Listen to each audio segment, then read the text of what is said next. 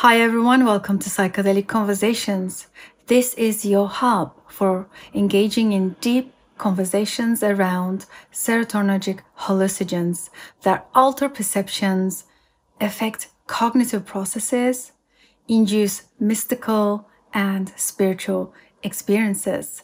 Enjoy the show.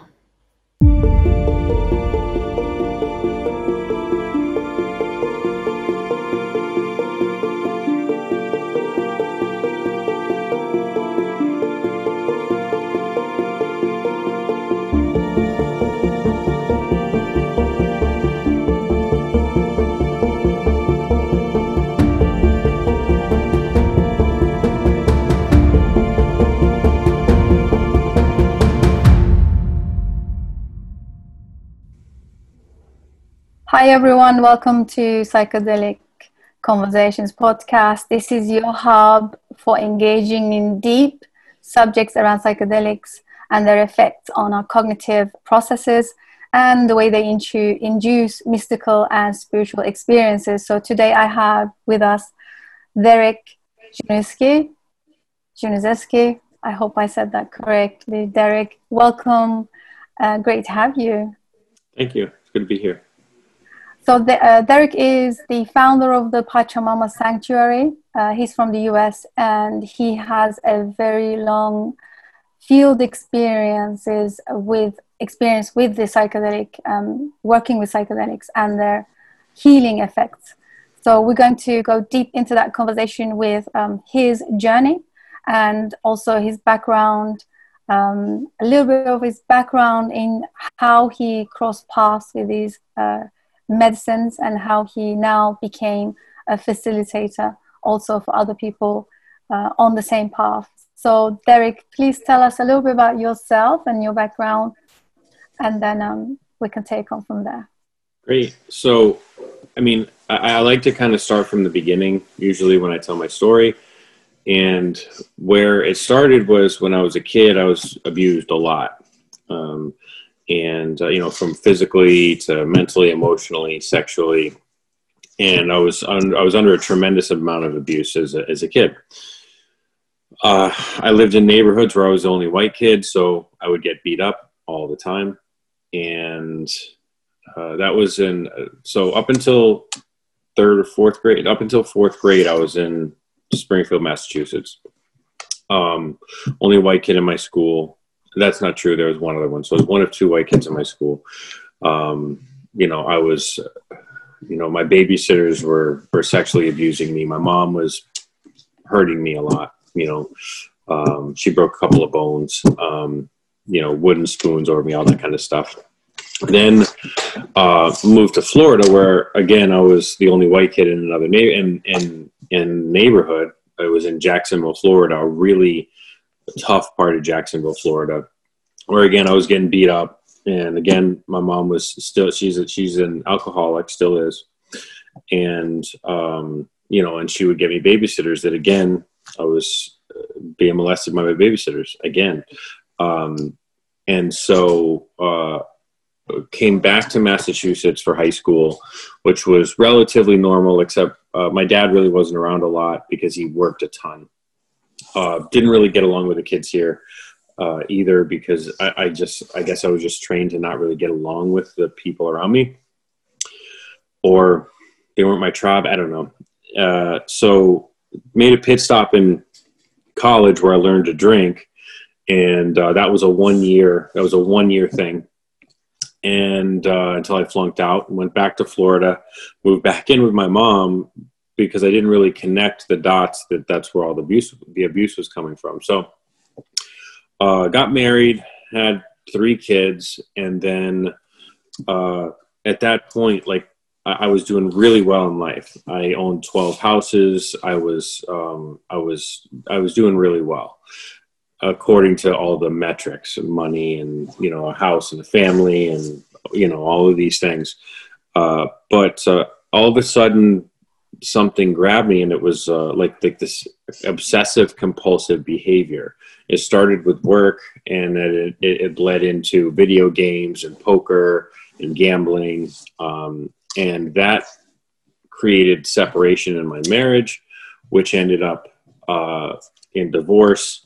And a couple of days after I moved into my new place, out, separating from my wife because it got really tumultuous, a guy showed up, and I don't know if I should call him a friend. A guy showed up with an ounce of cocaine and said, "This will make you feel better. Let's do this." And so that started me on a 10-year run of using cocaine, crack. Led me, I used other things a little bit, but cocaine was my God for a long time.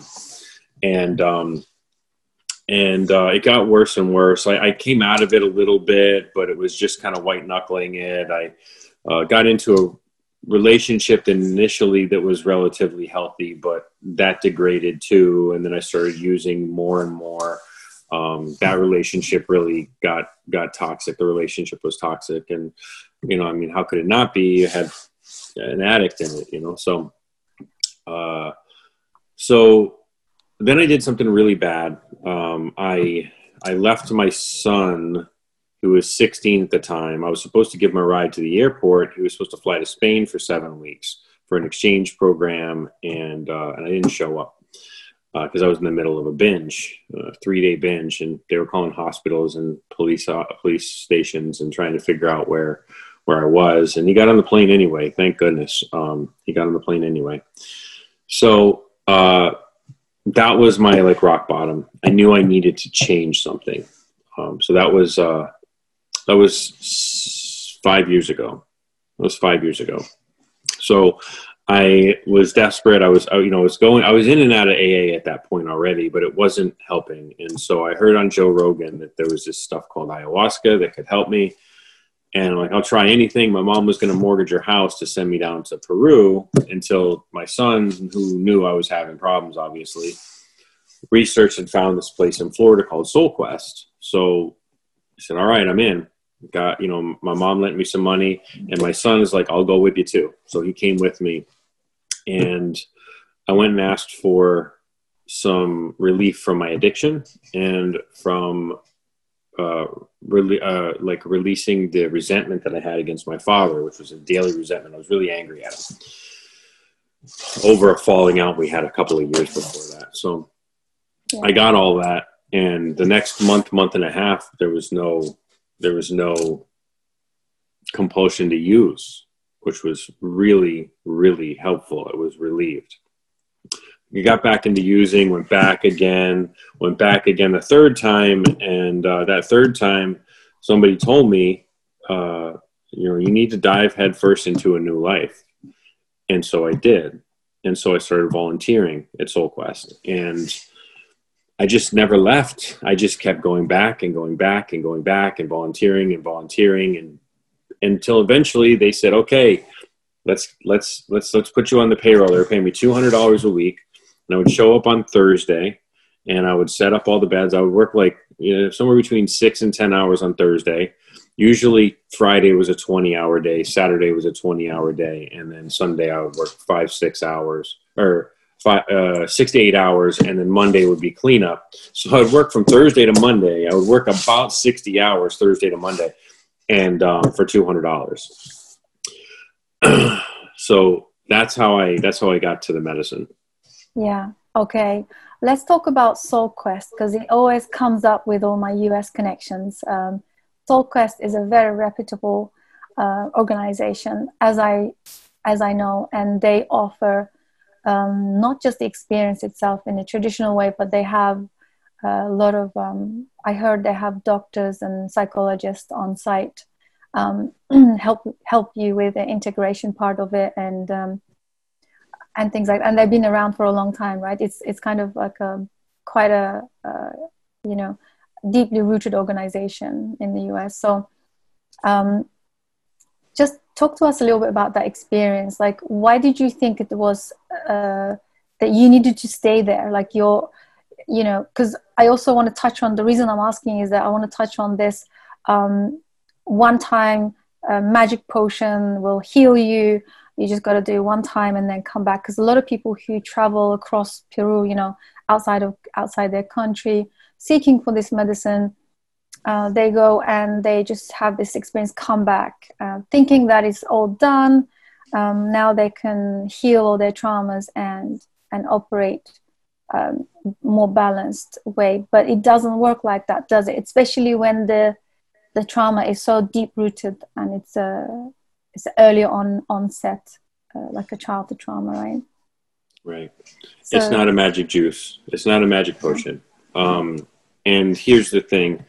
So first of all, if you go to a weekend retreat, you drink Friday night, Saturday night, or maybe Friday night, Saturday night, and you go home, that's definitely going to make an impact, but that's not what most people need to actually heal. It's definitely gets them on the road to healing. It gets us on the road to being able to integrate this stuff. But without a lot of integration help and without other things, that's just one aspect. It's a very big aspect. But there's, for example, if you go down to the jungle for a couple of weeks, you don't just do ayahuasca ceremonies and then they feed you and they do some yoga. They have vapor baths. They have detoxes for your liver and for your kidneys and for your lungs, and they have plant baths, and they have all kinds of different things that are meant to detoxify you and heal you and help you. And so that long period of time, that week to 2 weeks or more. I mean, I've got 2 people that are on my team that are headed down to Peru to do 60-day 2 dietas. One will be the Noya Rao, and the other one will probably be Bovensana, but they'll do all of these different detoxifications over the course of the week. So you can get a lot more out. However, you don't dig it all out. I mean, the work will never be done. We could drink ayahuasca every day for the next 5 years and still not get it all out. We have to understand that some of our traumas, we have to work with them and love them. However, the other piece of it is in the Western world, we come back to the Western world. We're not in the jungle. We're being reprogrammed and re-traumatized on a daily basis based on what we see through our phone and the television, through society. And so, we have some of that stuff creep back in. So it's going to be a 2 steps forward, 1 step back process. But these really do blow out a lot of blockages and the big ones, and it can get you to actually start to love yourself, which is a key. But we constantly have buy this car, buy this, buy these jeans. If you don't do this, if you don't look this way, if you don't act this way, then you don't fit in, and that's going to be bad. And, we are constantly exposed to the Western way of life, where we're constantly bombarded with how things should be, how should we be around people, and what things we should possess, and how we should behave, and so on and so forth. So I understand what you mean. I think Rick Doblin has he has great insights on this as well, when it comes to having relationship with the medicine. Like, this is exactly what you're talking about, I'm guessing, that you need to build a good working relationship in respect. The foundation of it needs to be that you need to respect these plants and also be open to working with them and treat them in the most traditional way. Because also a lot of people I know, and I heard that they come to these retreats to have a trip and have a good time and have just some visions. They come for visions. But I really like the way you said that you can be drinking ayahuasca every day for 5 years and still nothing would heal. This is a really powerful insight, and I think it's timely for us to really talk about this. So when you, especially with Pachamama Sanctuary, because you're the founder, which we'll get into that in a minute, how it came about. But when you work with people in general, do you pick people that are open-minded and willing to work, or is it something like you don't know, it's just like almost like a gamble, like you can take on people unexpectedly, they'll really go into it, commit and do the work, and then you take on another one that you think they're going to do this work, and suddenly things change and shift and it becomes more painful and worse than it actually before. So those are the things that I'm always questioning and looking into, and the studies that also now out there in the world, there's so much research and studies are going on. How do you feel about that in terms of building that strong relationship and also having the open mind to really work with these medicines, right? Mm-hmm. So as far as who comes to the sanctuary and who sits with this medicine, I kind of put them into three groups. You got people who are definitely coming here for the right reasons. You got people who are definitely coming here for the wrong reasons. And then you've got people who, it's hard to tell. It's hard to tell. A lot of them, it's obvious. And so people that are coming here for the wrong reasons, I turn most of them away. Mm-hmm. Occasionally, I work with one of them here or there because I see something in them. I hear something that they say that triggers me to believe that this could give them the desire to be here for the right reasons, or they're just saying they're coming here for the wrong reasons because they don't want to sound uncool or whatever. They don't want to sound weak, or they don't want to sound lame, or whatever society tells them that they might be if they, do this thing in this way. And most of the time it works out. I go on my intuition on that one. As a matter of fact, I can't really think of a single case when it didn't, but it's hard to tell that because we've got, hundreds of members and I'm not in touch with everybody anymore, which makes me sad, but, it is what it is. We have a big team. The people that are coming here for the right reasons, they are just attracted, and makes up the majority of who come here. Then there's certain people that I just don't know. I'm unsure. They say they're coming here for the right reasons. I believe them. Then they don't have any visions all weekend. And I ask them and they're like, no, I've been following the dieta. But then I find out that they told another one of the facilitators that they smoked some cannabis on the way here, which means that they were a daily smoker, which means, of course, those medicines don't really like each other. So, So there's two threads that I want to touch on here. One of them is, how do you feel about having all this responsibility on you as an individual? Because you just said you got to somehow trust your intuition, go with your intuition in deciding on, these people. Like you said, you come up with the three categories. I can definitely resonate with that. Talking to many different shamans and facilitators in this space, and it's almost like that you guys need to be carrying this burden of you trusting your intuition, and knowing that we're just also human beings and we have our bad and good days. And how do you feel under this weight of you? Is this the only way that we can work with these plant medicines? That I know in the traditional indigenous way, that's why the shaman exists, right? Because the shaman dedicated their whole life in this work. So they bear the responsibility and they bear the implications and responsibility of everything that can come from this. How do you feel as a person when this weight is on your shoulders and you got to, under pressure of making the right decision? Honestly, I don't feel any pressure. I don't feel any pressure. I trust the medicine so much and I trust that, there's so many examples that I can give you about how I've been divinely guided and divinely gifted, to be able to handle this. It'll blow your mind, some of the miracles that have happened.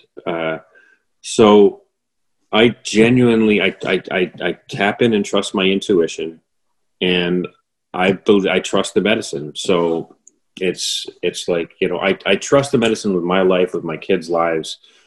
I trust the medicine for putting me on this path.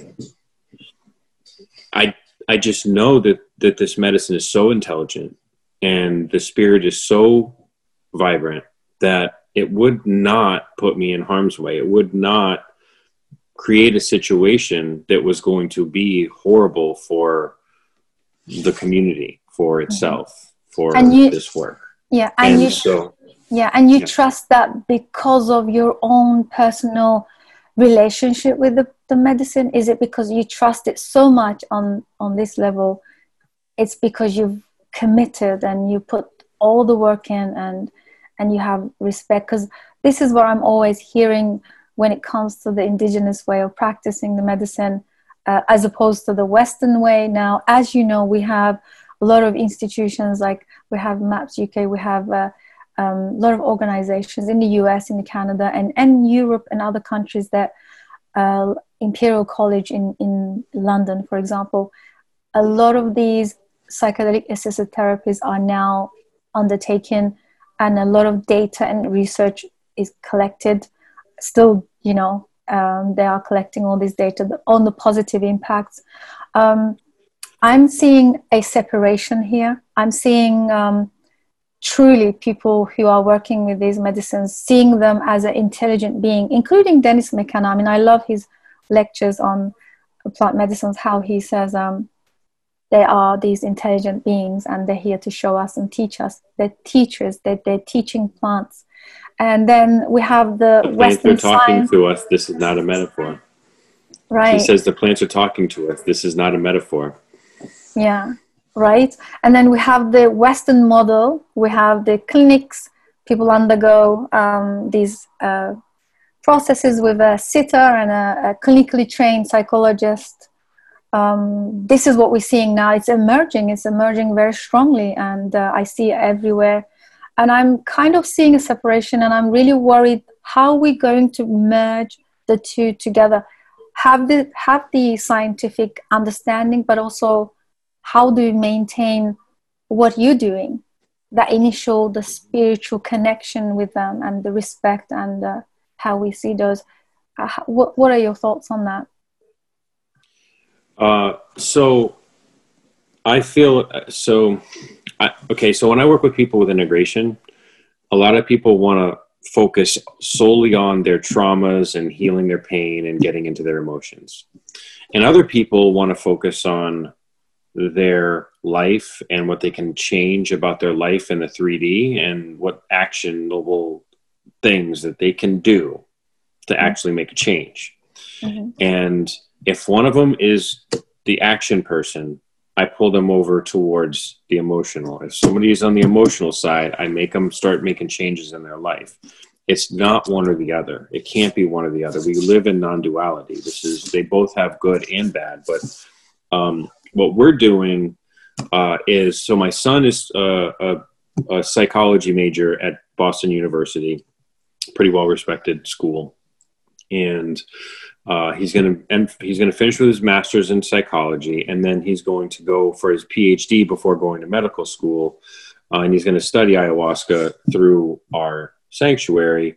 By then we'll have our licensing, and he'll be able to do it right through. And there's several good schools in Boston between Tufts and Northeastern, Harvard, BU, and a few others. There's a lot of really good schools there. So he's going to go and pitch his PhD program to that, because there is an intersection, and to ignore one side or the other is to ignore all the things. There's people, I know you've probably come in contact with them, that say, I've got this problem with my skin, or I've got this virus, or I've got this parasite or whatever. And they're trying to continually go to shamans and cure it with herbs and natural remedies, and they're just not getting better. This is where, modern medicine, you can take one pill and get rid of that parasite. They have a function, and it's not one or the other. It's how we can combine the two. Work together, bring them together. Mm-hmm. Right. I understand. So how do you feel about, I'm not sure if you're following right now, every day I'm hearing a state or a place legalizing these medicines. I mean, I'm talking about psychedelics as in psilocybin also, and psilocybin mostly, and MDMA assisted therapies, and other ones like ketamine even, I heard, for addiction. So how do you feel about where we're going? And also the psychedelic renaissance is actually happening right now, because we're in such an interesting times. And do you also notice that with the post-pandemic era, a lot of people are turning to psychedelics right now? Do you feel that? I do. When you're inside of a movement, it looks a lot bigger than it really is. I wish that I could see it from the other side. I wish that I could see it from the other side. Like, I have such a bubble around me that it feels like this giant wave, and I know that it's growing. Like, there's articles and things in major newspapers and on major channels on television, and I know that it's happening. I just wonder how big it actually is at this point. I don't know, but I do appreciate that we have different doctors and psychologists and people coming at it from all kinds of different angles, because the more we learn about it. So I did an interview with somebody who was a PhD student at Harvard about the serotonergic system, and she was diving into the different molecules that scientists were building to see what they did, because they all had this ring of six, and the DMT molecule and the psilocybin, and then there's the mescaline molecule, and there's all these different things, right? But I did a lot of I had a long conversation with her, and she brought a lot of really good things up. And to have people smart like her, and smart like Rick Doblin, and smart like all the people at Johns Hopkins, like studying all kinds of different angles, the more we can learn about it, the more of a complete picture that we can actually see. That being said, money's a thing. Money's a thing. And so there's people that are concerned with the motivation behind MAPS. And people that are concerned with there's going to be some big money that's going to kind of checkmate the whole movement and say, if you don't go through us, then you can't do it anymore, and what that's going to look like. And so I just divert to trust. I just trust the medicine. I just trust it. Yeah, this is great that you brought this up, and I can almost feel that. I can tell you I am outside of the bubble, but I am also inside somehow, but I'm more observing from the outside of that bubble, and I can see a lot of work is undertaken right now in terms of a lot of clinicians, doctors, PhDs coming together, scientists, neuroscientists coming together, and it's almost at a scary level that there is millions of bits of information out there any given moment online that people can read. Somehow like it's okay, because then we learn, like you said, the PhD lady that you had a conversation with, sometimes like it's good for us to learn the scientific, what it does to our brain, and the receptors and everything, the mechanics behind it. It's good to learn, but I'm also a little bit worried about the agenda. But then like you said, we're just going to see the unfolding in the next couple of years. I think we'll get a more clear picture of where it's going. I mean, even the most respected trauma studies, doctors that I've been following, because my background is also in the childhood trauma initially, and I followed so many doctors, 40 years of investment in studies, and even they have turned to MDMA or some level of psychedelic assisted therapies in their studies, which is, for me, that's like incredible to watch, because they are really old school people that came from the 80s, the 70s, and really put a lot of time in the somatic experiencing of the trauma, and because obviously we know why, because in the 50s of what happened to psychedelics, and it's illegalized and all that. So my favorite thing is that the revolution of the Renaissance. So a lot of people are saying that we are now in the Renaissance of psychedelics, and that we don't know where it's going ideally, but in 2 years there is a lot of talks that microdosing can be like a very normal practice, just a supplement, instead of, how people go and buy supplements, vitamins. This could be the next thing on the shelves.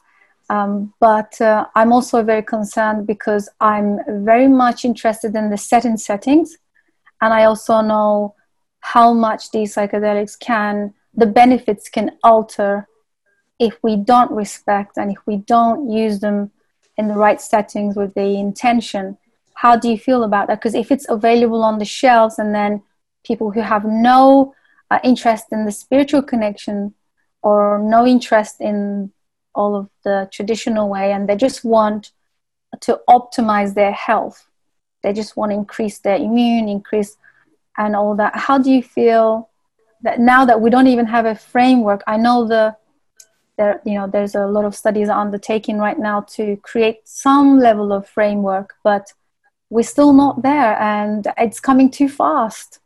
A lot of people are already talking about microdosing, even people that had no macro experiences just yet, that haven't even connected with the psychedelics. So what are your thoughts on that? So I had a long discussion with Claudia Schwartz-Plasch, who she did her PhD on the legalization and application and availability of psychedelics as therapies. She studied in Boston. She went from MIT to Harvard, I think. I had a long conversation with her about that. And there's a lot of different aspects when it comes to this, because these are powerful medicines. These are powerful medicines. And just making them just blanket, like making them available over the counter, is not really the right answer. Also not making them available, and that's also not the right answer. So education was one of her major points. Education was a huge point. Educating people on what they are. She talked about having them available through like over the counter and available through different doctors. And unfortunately, there's benefits and drawbacks, and I see benefits and drawbacks all over the place when it comes to it. But what it really comes down to is it safe for the person? Well, physically, you would have to choke to death on mushrooms to die from them, so that's fine.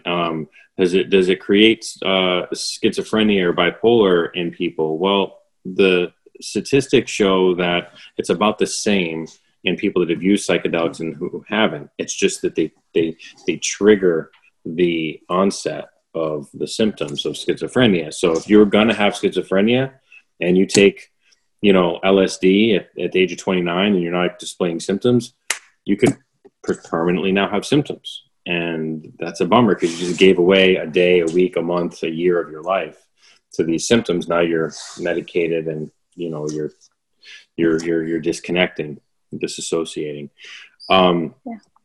As far as microdosing goes, I don't feel like anybody needs a flood dose if they're going to utilize microdosing, because the idea is to stay under the threshold, so you don't actually experience the feelings and the effects of the medicine. So set and setting don't really apply in that case. And if you can get your dosage right, and you just take it every few days, the idea is that it's going to get your cortisol, oxytocin, melatonin, serotonin, and dopamine flowing properly, and your synapses firing properly, so that you can use your creative mind, so that you can actually, experience things like joy and sadness in a healthy way. And so that you can actually utilize logic and emotion together, because when we have that cortisol, it locks it up around the hypothalamus, and we're always in our logical mind until something triggers us. Now we're in our emotional mind, and we don't want to go back to logic, right? If it can keep these chemicals flowing, and I think that's a very healthy and very positive thing. But I don't agree with any long-term solution that means taking something every day. I don't care if it's Lexapro in an SSRI, or microdosing mushrooms, or utilizing cannabis. If you have to use it every day indefinitely, something else has got to be done. That's maintenance, and that's no different than taking an SSRI. Just because it's a microdose and you want to feel crunchy and granola, that doesn't mean that that's okay. It means you got to get into your traumas. It means you have some stuff deeper that you need to pull out. That's when we need to start talking flood doses or MDMA or ketamine or ayahuasca or ibogaine to be able to like really awaken yourself. But I think that I don't think that they're dangerous on their own if you're going to take microdoses in any form, as long as you're not going to be relying on them for a long period of time. Yeah.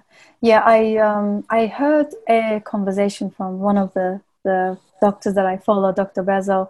He talked about, he was talking to someone about therapy and healing trauma, because he's got one of the most famous books, Body Keeps the Score. And he did a lot of research and study on how the early attachments, the onset of childhood trauma, can become the imprint of your perceived reality as an adult. And then it really affects your decision-making behavior and all the rest of it that we know of. And he said, I think the guy that he was talking to, he said, ultimately what we want is that we want everyone to use psychedelics so that we can have a world that is shifted in consciousness, and that we can stop the pain, the suffering, and everything else. And what I love that Dr. Bezo said is that there is a saying that pain makes the world go round, like meaning hate. Also, the hate makes the world go round. He said that won't be possible even with psychedelics, because the way humans are wired, they need to be triggered in that pain in order to look for equanimity, equilibrium. They need to look for that trigger, the pain, that deep, rock bottom, or something that could trigger something for them to seek.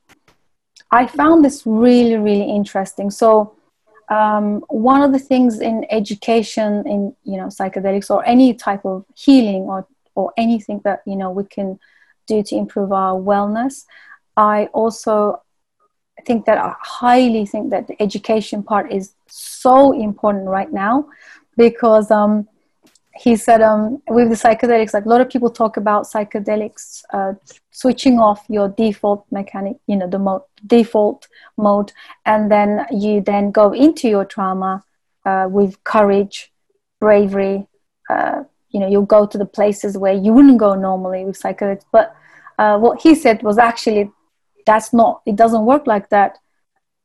Psychedelics amplify the pain, the trauma, because they bring it to your attention.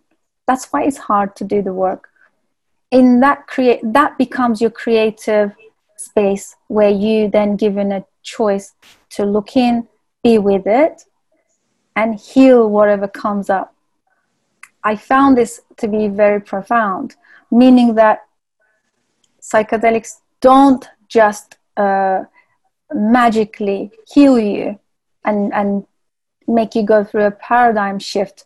However, they amplify your original state of vigilance, hypervigilance, and your traumatic state, so that you have the courage to look into it. This was really interesting. I think this is a very perspective than what I've heard previously from many people who works with psychedelics, that I found there's a truth in it. Because if you I'm sure you see this all the time with your participants that come to your retreat, that the first initial ceremony is always them going back into their childhood trauma, right? The very initial root traumas. It's very common, right? It's common, yes. And the psychedelic really amplifies this experience more and more intense, and then intensity gets so much that they cannot handle most of the time, and then that's hence why they are somatically triggered in their body. They feel, they move around, or like they become little toddlers trying to kind of work with this thing, and what is this thing that's happening. So the reason I wanted to mention this is that a lot of people think in the psychedelic space where they're doing a lot of studies, but one thing we're missing out is here, that I also believe that we need to go back into that experience, doesn't matter how painful, doesn't matter how horrible, and create maybe a new perspective from being in there, right?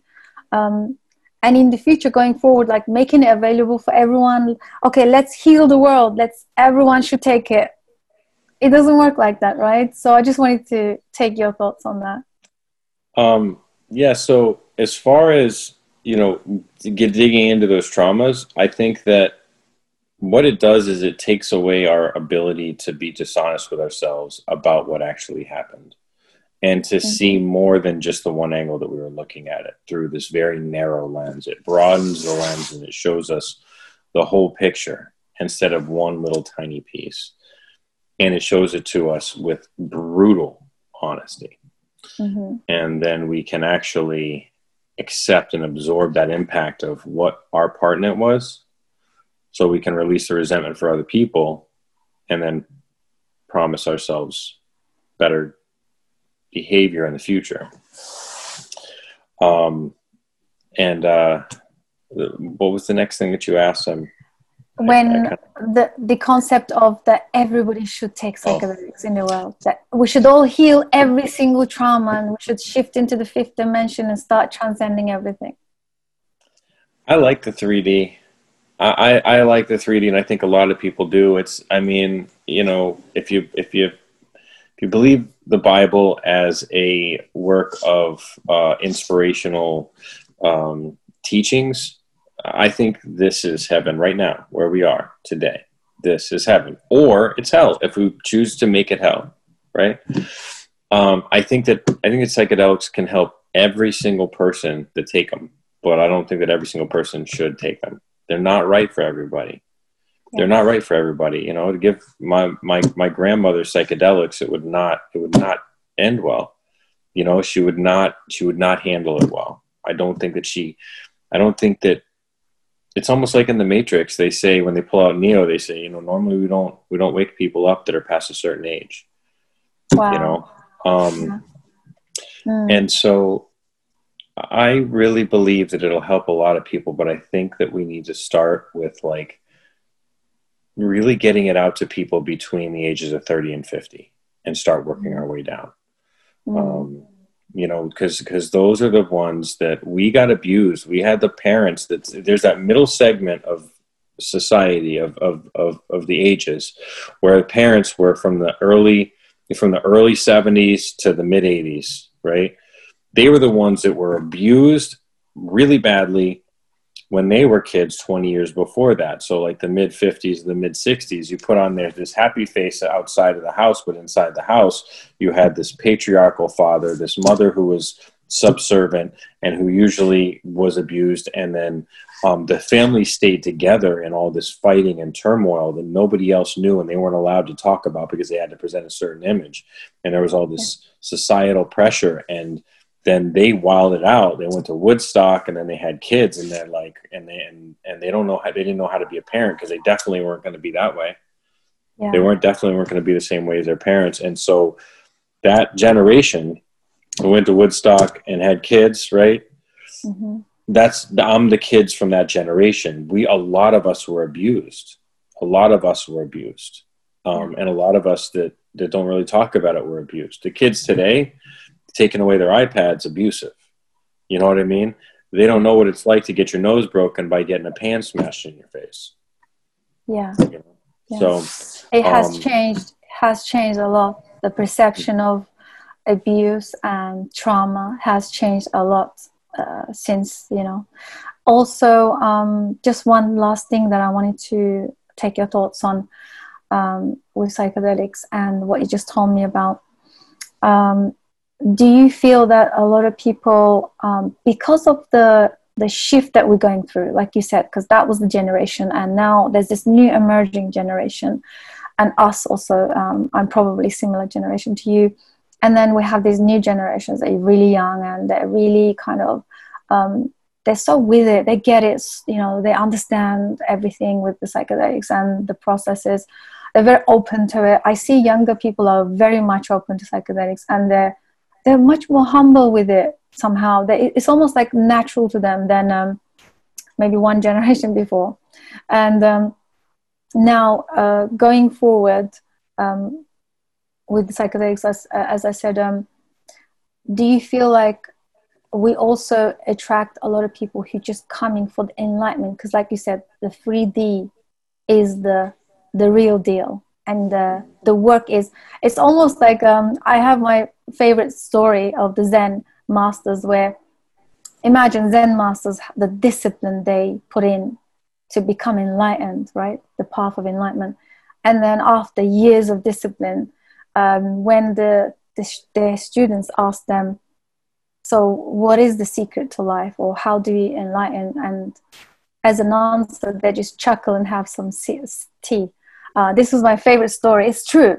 It all comes down to embracing the 3D, right? The simplistic life that we here, like breathe and just be here, be in the body and accept and be here. And so we're seeing a lot of people seeking enlightenment, levitation, transcendence, and just want to connect to the spirit world quickly.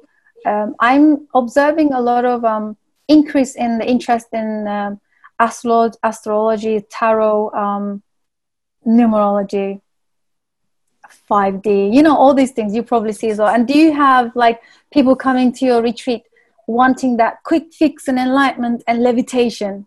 Do you get that? And how do you deal with that? I do. And I just nod and smile. And like I know Zen masters. Well, it's spiritual bypassing is what it is. All of that stuff is spiritual bypassing. You know, focusing all your energy on crystals or on, you know, the 5D and all of this stuff. Like, let's see like what triggers you. Let's see what makes you feel terrible, and like use that to peer into your soul and dig out something so that you can just be happy. You know, because if you're seeking something to be happy, whether it be the stars or tarot or rocks, then you're missing the point. You're missing the point. So all of these things are lovely. I love crystals. I've got them, but they're because they're pretty rocks.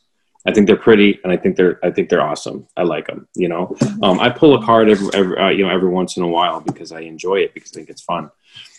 But you know, to get focused on like this, like transcendence and the 5D and that's, to me, that's, you're running away from heaven.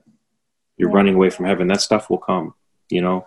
This you know, the sun doesn't go down, it just spins around the you know, it's just an illusion, you know. The sun doesn't go down. We get to transcend when it's our time. So let's enjoy the grass and the air and the snow and connection with other human beings here in the 3D.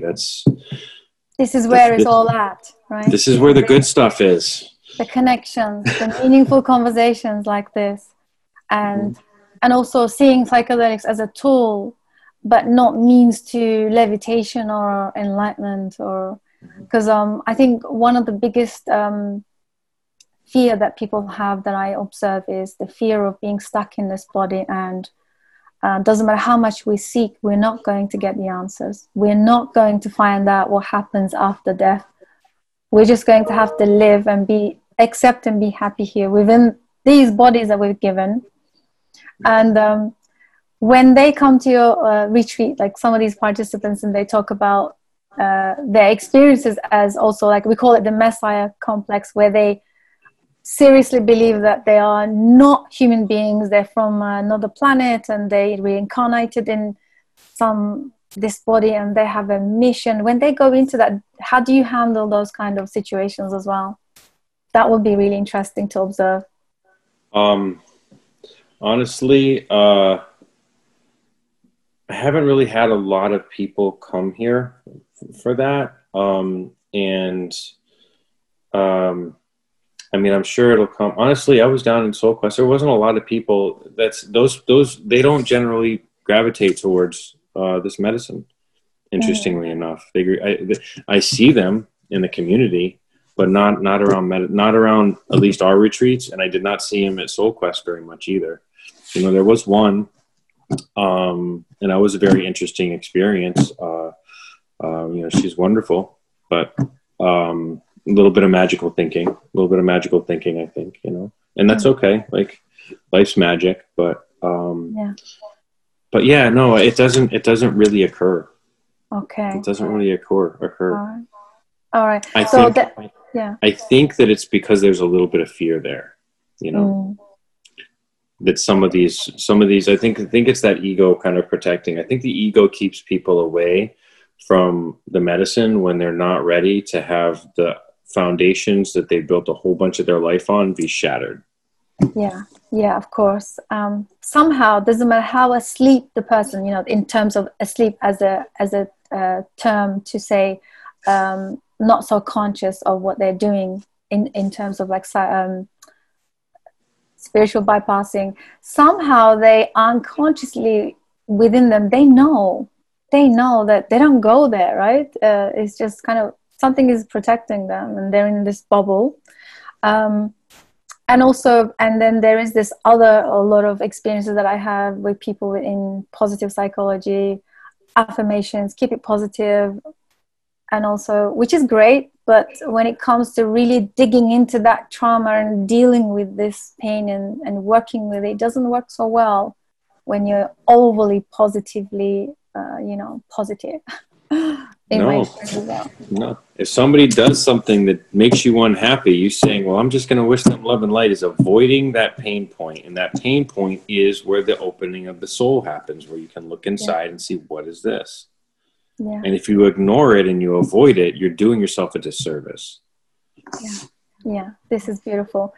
Okay. Thank you so much. We're going to wrap this conversation up. But before we go, let's talk about your Pachamama Sanctuary, your plans for the future, what's happening in your world, and what's next for you. And also, how can people find you and how can people connect with you? I'm sure we're going to be sharing a lot of links to your website and everything. But just so that listeners can listen from you, what's next for you? Sure. So to just go back to at the end when I started working and showing up and diving headfirst into a new way of life at SoulQuest, I was there for a little less than a year, and I was sitting in and helping in ceremonies for a while. Then I left there. Actually, I didn't leave. They asked me to leave because that was my last relapse, and they found out about it, and they said, you got to go. And I said, okay. So I went back to my life, and I was, doing things, and somebody called me and says, hey, can you help me organize some retreats in New England? I resisted, and I said, okay, fine, I'll try one. Our first one was in this very room, actually, with 5 people that paid, and there was 7 of us on the mat. Our mats were actually like couch cushions with like sheets wrapped around them, and it was so ghetto, but it was beautiful too. And then, one thing led to another, led to bigger ceremonies, led to me flying back and forth from Florida, led to me moving here to this facility in southern New Hampshire. And then eventually what ended up happening was we outgrew this place. And so through a whole series of miracles, we ended up being able to purchase a property not far from here. Now, this is somebody who 2 years ago relapsed his last time. A year before that, I was like in trap houses, using hard drugs with unsavory people. After a decade of that, my credit was demolished. I really didn't have that much money because working with Pachamama, I don't take a salary. I don't take any money. I since the beginning, I've taken about $1,200. It's because I know that in the future, it'll eventually support me. But as of right now, I don't earn anything. So no money, terrible credit. All of a sudden, this property just lands in my lap, and I'm like, yeah, well, this is a perfect property, and it's a perfect property. But how am I going to get it financed? The very next day, somebody shows up and says, well, if you want some help, I'm a commercial real estate investor broker. I can find you the money. It's no problem. And so we're moving into this place in 2 weeks, a week and a half, actually. It's 13,000 square feet. It's on 31 acres, 16 bedrooms, 10 bathrooms. And it used to be a wedding venue. And what this space is it's not for Derek, and it's not mine. What it is it's community space. So yes, we're going to have retreats there. Yes, I'm going to live there. But the people in the community, they have a lot of gifts. They have gifts from art to yoga to meditation to breath work to music to landscaping to whatever. And so the space is going to be open in varying degrees for different people to be able to come and share their gifts with the rest of the community, because our priorities, number one, are community, number two is integration, and number three is the medicine, right? Now, the medicine brings us together, it unblocks stuff, but without integration, it's just some experience. Yeah. And the community is the foundation, the bedrock on which integration lays on.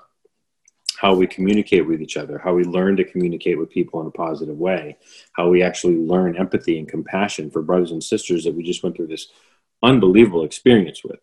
It was rough and difficult and beautiful and horrible and all at the same time. So the community space is going to, eventually we'll have just open hours for people to come and hang out and meet up. It can be a meetup location. I intend, something near and dear to my heart is to open a free music school for children in the area that can't afford it. My highest job is to create a blank canvas as big as possible so that the people in the community can come and bring their paints and decide what it's going to look like, because I get to just watch it unfold and help people create things, like get them the support and the resources, and then they get to make this community what it is, because I'm not the community. This isn't about Derek.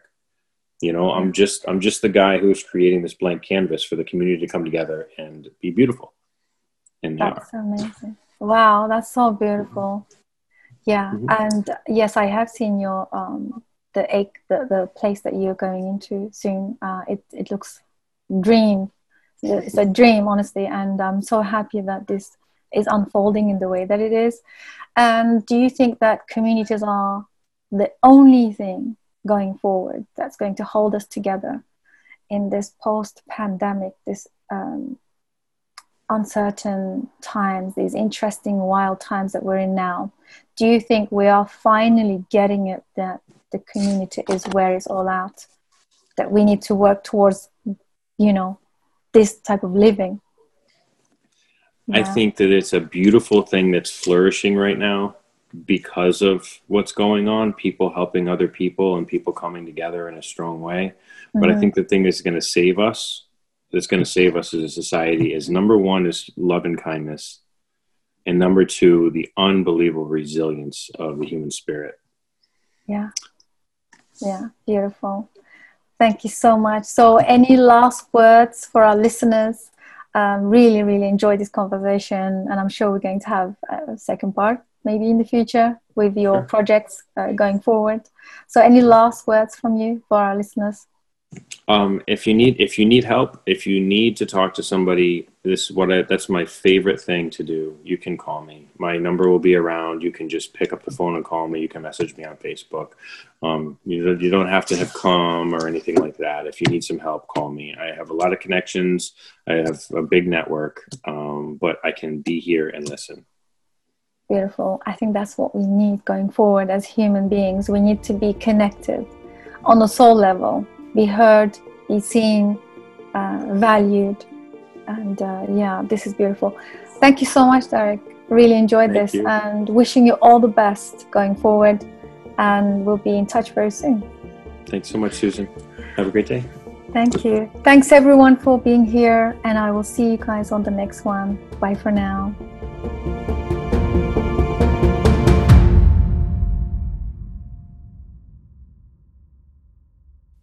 Thank you so much for joining us. Psychedelic Conversations podcast is designed to educate, inform, and expand awareness. For more information, please head over to psychedelicconversations.com.